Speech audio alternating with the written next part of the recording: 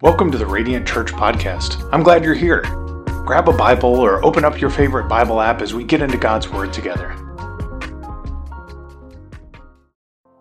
Hey, welcome. If you have your Bibles, and I hope you do, go ahead and open up to the book of Genesis chapter 1. Today is Easter, or Resurrection Sunday. It is a day where Christians around the world celebrate the resurrection of Jesus Christ. So the question that many of you may be asking, and hopefully you are asking, is why is this such a big deal? Why do we go through all of this effort, through all of this celebration every single year to celebrate the resurrection of Jesus? Well, there's a simple answer, and it's found right here in the Bible.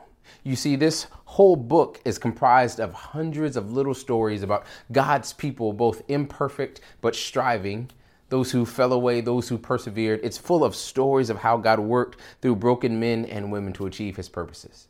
But all of those individual stories, there is a common thread. There's a single thread of truth that connects all of these separate stories into one big story. And that one big story is how God came in the form of a man named Jesus to rescue a people from themselves and from their sin and to restore them into right relationship with Jesus. And so what I want to do today is tell you that story, beginning from the very beginning of this book to the very end, so that we can see why the resurrection of Jesus is worth celebrating today. So Genesis chapter 1, we see these powerful words. Genesis chapter 1, verse 1, it says, "In the beginning, God created the heavens and the earth." Now, this is a powerful statement in and of itself. So it says, in the beginning, before there was anything, God was. And then it says that he created. And so right from the first words of this book, God establishes his supremacy and his dominance and his glory in the earth. He created the heavens and the earth. And it goes on to say in verses 24 and 25 that God said, "Let the earth produce living creatures according to their kinds, livestock, creatures that crawl, and the wildlife of the earth according to their kinds." And it was so. So God made the wildlife of the earth according to their kinds, the livestock according to their kinds, and all the creatures that crawl on the ground according to their kinds. And God saw that it was good. You see, man had not yet entered the phrase, but right now we see God creating all that there is, all the birds of the air, the fish of the sea, everything that crawls along the ground. And God said it was good. And it was not just good as we understand it, but it was perfect. And yet God was not done. In verse 26, it says, "Then God said, let us make man in our image, according to our likeness. They will rule the fish of the sea, the birds of the sky, the livestock, the whole earth, and the creatures that crawl on the earth." You see, God has spent 5 days creating all things that exist. And yet on the sixth day, he created man. And he did something a little different with man. He didn't just create them, he endowed them with a little bit of himself, this divine spark, this image, this imago Dei that he put inside of man, and gave man the dominion over this world and also the command to flourish and subdue it. And verse 27 says, God created man in his image. He created him in the image of God, and he created them both male and female. And so in the beginning, we see this perfect picture of man and woman created in God's image to rule and enjoy the earth, and most importantly, to enjoy God. You see, the Bible in Genesis chapter 3 says that Adam and Eve walked with God in the cool of the day. They had a perfect relationship with him. As a matter of fact, in this time, there was a perfect relationship among all things. Not only did man and woman enjoy a perfect relationship with God, they had a perfect relationship with one another. They had a perfect relationship with creation itself. So, how did we go from perfection in the garden to a pandemic in the United States and around the world? How did we go from a perfect relationship between man and God to an imperfect relationship where men who breathe God's air and are sustained by God's life still don't even believe that God exists? How did we go from perfect relationship with one another to wars and conflict and passive-aggressive holiday dinners? How did we go from perfect relationship to this world to viruses ravaging the human race? How did we go from the garden to where we are today? And we see that in Genesis chapter 3, verses 1 through 7. It says, "Now the serpent was the most cunning of all the wild animals that the Lord God had made. He said to the woman, "Did God really say you can't eat from any tree in the garden?" The woman said to the serpent, "We may eat from the fruit of the trees in the garden, but about the fruit of the tree in the middle of the garden, we must not eat. Matter of fact, you must not touch it or you will die." "No," the serpent said, "you will not die. In fact, God knows that when you eat it, your eyes will be opened and you will be like God, knowing good and evil." The woman saw that the tree was good for food and delightful to look at, and that it was desirable for obtaining wisdom. So she took some of its fruit and ate it. She also gave some to her husband Adam, who was with her, and he ate it. Then the eyes of both of them were opened, and they knew that they were naked. And so they sewed fig leaves together and made coverings for themselves. You see, the serpent, which was the agent of Satan in that time, did to Adam and Eve what he still does to us today. He convinced us, and as he convinced them, that following God was not as good as being God. Trusting that God's word is good and his laws are perfect and that we can enjoy his creation forever by submitting to his perfect plan is actually not as good as trying to take the place of God himself. To eat from this tree and to now become like God. And so in this single act of rebellion, this single act of defiance, when everything was perfect and relationship was perfect, man sinned. And all of us since Adam and Eve have been inheriting the effects and the consequences of that single act of rebellion. We can look at children and tell them we don't have to teach them how to lie. We don't have to teach children to do the wrong thing. It comes naturally for us. It seems that conflict and broken relationships are our default nature now. And that all started from this single act of rebellion in the garden. But even in that moment, God made a promise of hope. Even at mankind's lowest point, where we had turned away from the God who made everything and it was good, even in that moment, God gave us a promise of hope. In Genesis chapter 3, verse 15, we get a promise from God. And it says, "I will put hostility between you and the woman," talking about the serpent, "and between your offspring and her offspring. He will strike your head and you will strike his heel." We begin to see that the foreshadowing of one day there's going to be a conflict. One day there's going to be a war, and the head of the serpent, the head that represents sin and death and destruction, will be destroyed. And that becomes the beginning of the grand story of the Bible. That over and over and over, mankind is going to rebel against God. Mankind is going to fall short of God's commands, which are good and perfect. And every single time, God is going to come through with a promise of hope. Fast forward a few thousand years, and we see that there is a man named Noah. He lived after Adam and Eve, and the world became increasingly wicked in Noah's time. Matter of fact, he could begin to hear the cries of people from the righteous folks being tortured and subdued under wickedness. And God told Noah that the time for judgment has come. The time for God to answer the cries of the righteous has come. And so he told Noah to build a boat. And for 40 days, water sprang up from the ground and water came down from the sky. And God flooded the earth, wiping out all the wickedness and injustice. But once that flood was over, God made another promise. After mankind had been judged and found unworthy, even in that moment, God made a promise of hope to Noah.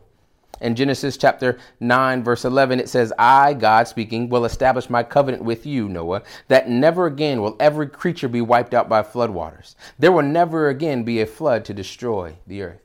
Even in that moment, God making a promise of protection and preservation, that never again will he destroy the world through water. Fast forward several hundred more years, and you get to a man named Abraham. Now, Abraham was a man of great faith, although he didn't come from a family of great faith. For no reason, for nothing that Abraham did, God chose Abraham and says, "I will make you a great nation." So he told Abraham, "Go to a place I will show you." And Abraham trusted God every step of the way. Matter of fact, Abraham trusted God so much that when God tested him to give up his only son, Abraham was willing to do even that. And because of his trust in God, God made another promise to Abraham. Although Abraham was not a perfect man, he was imperfect like all of us. Even though Abraham wasn't deserving, God made another promise of hope to Abraham. And it says in Genesis chapter 22, verse 17, it says, "I will indeed bless you, Abraham, and make your offspring as numerous as the stars of the sky and the sand on the seashore. Your offspring will possess the city gates of their enemies." And listen closely. And it says, "And all the nations of the earth will be blessed by your offspring because you have obeyed my command." Just like the serpent and the heel in Genesis chapter 3, God makes another promise that seems to be foreshadowing something bigger than Abraham is thinking, that all the nations of the earth will be blessed through Abraham. Fast forward several hundred more years, and we get to another man named Moses. Moses was a deliverer of his people, a redeemer of his people, led the nation of Israel out of captivity from wealth to wandering in the desert for 40 years because of their rebellion. The people, although they had seen the Red Sea part, although they had seen the miracles of God, they began to grumble and complain and turn their back on the God who had delivered them. And even in that moment where these people like us, they deserved judgment for rebelling against a God who had done nothing but good to them. Even though they rebelled, God made a promise to Moses in the midst of their rebellion. In Exodus 19, we see God saying that now, if you will carefully listen to me and keep my covenant, you will be my own possession out of all the peoples. Although the whole earth is mine, God says in verse 6 of chapter 19, it says, and you will be my kingdom of priests, my holy nation. These are the words that you are to say to the Israelites. Now, these weren't people who were perfect. These are people who were rebelling against God, grumbling and complaining against the miracles and power of God. And yet God made another promise of hope that says, you will be my special possession. You will be my people, and I will love you, not because you deserve to be loved, but because I am loving. And so we see another promise of hope to the man Moses. Fast forward, yet again, we see another man by the name of David. Now, David was once a shepherd who became a king, and although he made many mistakes and his life is full of disaster and mistakes along the way, the Bible says that David was a man after God's own heart. And being a man after God's own heart means that he had a heart that was soft towards the things of God. And God, even though he messed up time and time again, even though David messed up time and time again, God made a promise to him again, another promise of hope. Listen to this promise in 2 Samuel chapter 7, verses 11 through 13. It says, ever since the day I ordered judges to be over my people Israel, I will give you rest from all your enemies. The Lord declares to you, the Lord himself will make a house for you. When your time comes and you rest with your fathers, I will raise up after you your descendant who will come from your body, and I will establish his kingdom. He is the one who will build a house for my name, and I will establish the throne of his kingdom forever. Yet another promise of hope that God is going to do something in the future, that God is going to raise up a descendant of Abraham, raise up a descendant of David who will have a throne and a kingdom that will last forever. But all these men were born and lived and died without ever seeing these promises of hope come true. Fast forward just a few more hundred years, and this man named Zechariah gives a prophecy. In Luke chapter 1, verses 76, it says, and you, child, will be called a prophet of the Most High, for you will go before the Lord to prepare his ways, to give his people knowledge of salvation through the forgiveness of their sins. Because God, our merciful, compassionate God, the dawn from on high will visit us, to shine on those who live in darkness in the shadow of death, to guide our feet into the way of peace. Of course, this prophecy was talking about the man Jesus. As a matter of fact, when Jesus was walking down the street after his birth, John the Baptist called out and said, here is the Lamb of God who takes away the sins of the world. You see all the promises given to Adam and then to Noah and Moses and Abraham and David. All of those promises found their fulfillment in the man Jesus. He was the anointed one of God who did signs and wonders and taught with authority. But then something terrible happened. One day, Jesus was betrayed by one of his own followers, and the leading priests and the religious leaders at the time conspired to have Jesus murdered. And then they captured him. They arrested him in the middle of the night. They dragged him in front of a kangaroo court and with trumped up charges and accused him of things that were punishable by death. They convinced the ruling authorities that Jesus needed to die. And after he was mocked and whipped and beaten, soldiers nailed him to a cross for him to die as a public spectacle of humiliation. Matthew chapter 27:45 describes the anguish of this moment. It says, from noon till the 3 in the afternoon, darkness covered the whole land. And at about 3 in the afternoon, Jesus cried out with a loud voice, Eli, Eli, lema sabachthani. That is, my God, why have you forsaken me? You see, in that moment, although Jesus had amassed hundreds of followers and had trained 12 disciples, in that moment, all had deserted him. And he felt the sting of desertion, the pain of being left alone, the pain of dying for those and yet being ridiculed and isolated. And in that moment, can you imagine what the followers of Jesus were thinking? What his disciples were thinking? You see, some of them had left their livelihoods, their families, their homes, all that they had known to follow Jesus for years, thinking that he was the Messiah. He was the one that was promised to come to fulfill all the hopes of those who had come before. And here this Jesus, this anointed man, this Messiah, was slowly dying, suffocating on a cross, dying by Roman execution. Were the promises of hope that God made not to be trusted? Was God not able to fulfill the promises that he made to those who had gone before?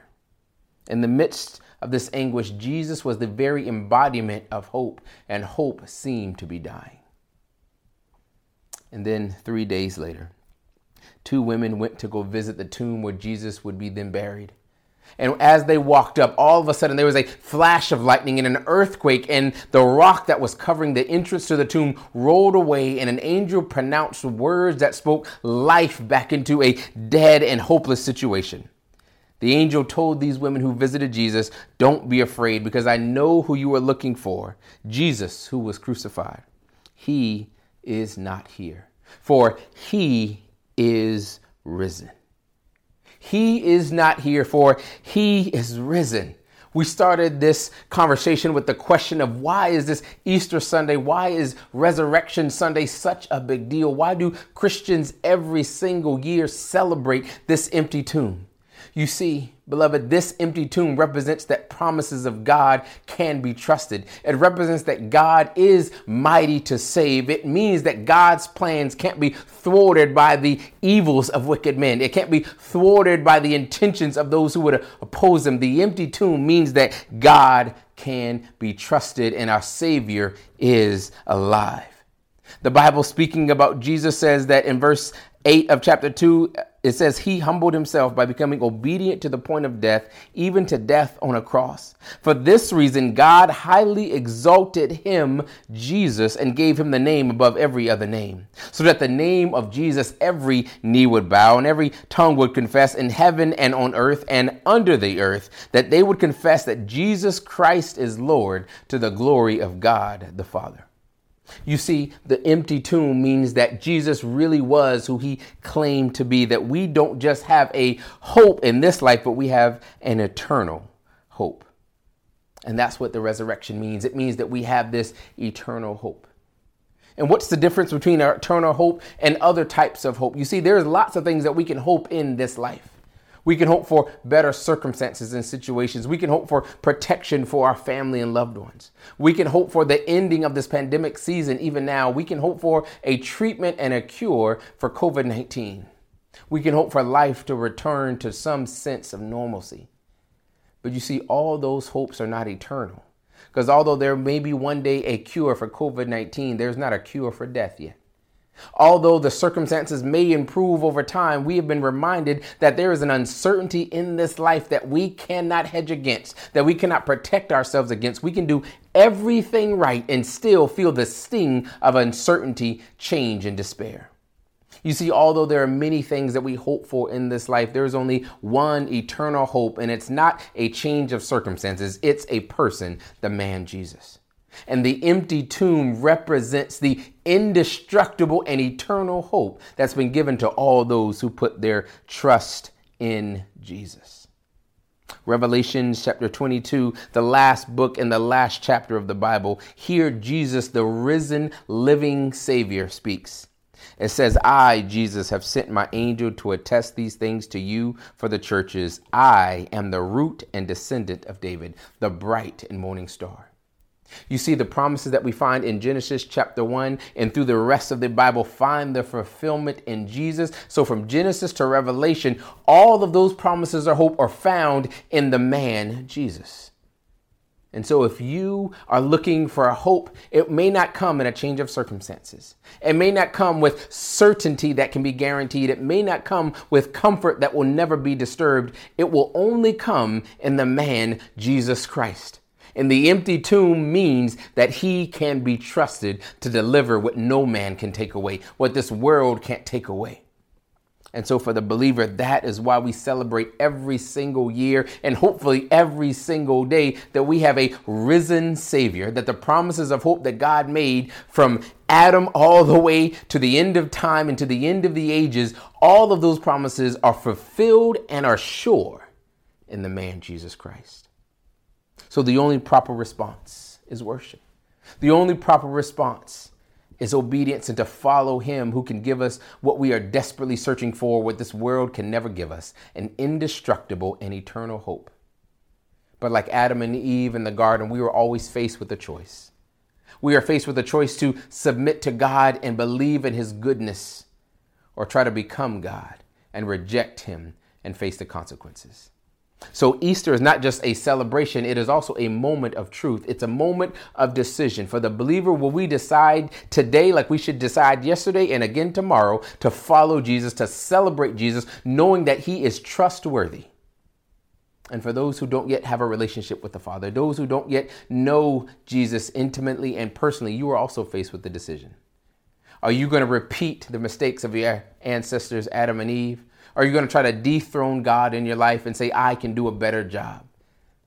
Or are you going to submit to him? That is the choice put before us, and that choice has both consequences and rewards. Thank you for joining our family in North Charleston as we heard God's word preached today. We would love to connect with you. You can find us online on Facebook, Twitter, and Instagram. Send us a message to learn more about what Radiant Church is doing or support the vision of Radiant Church at radiantcharleston.com/giving.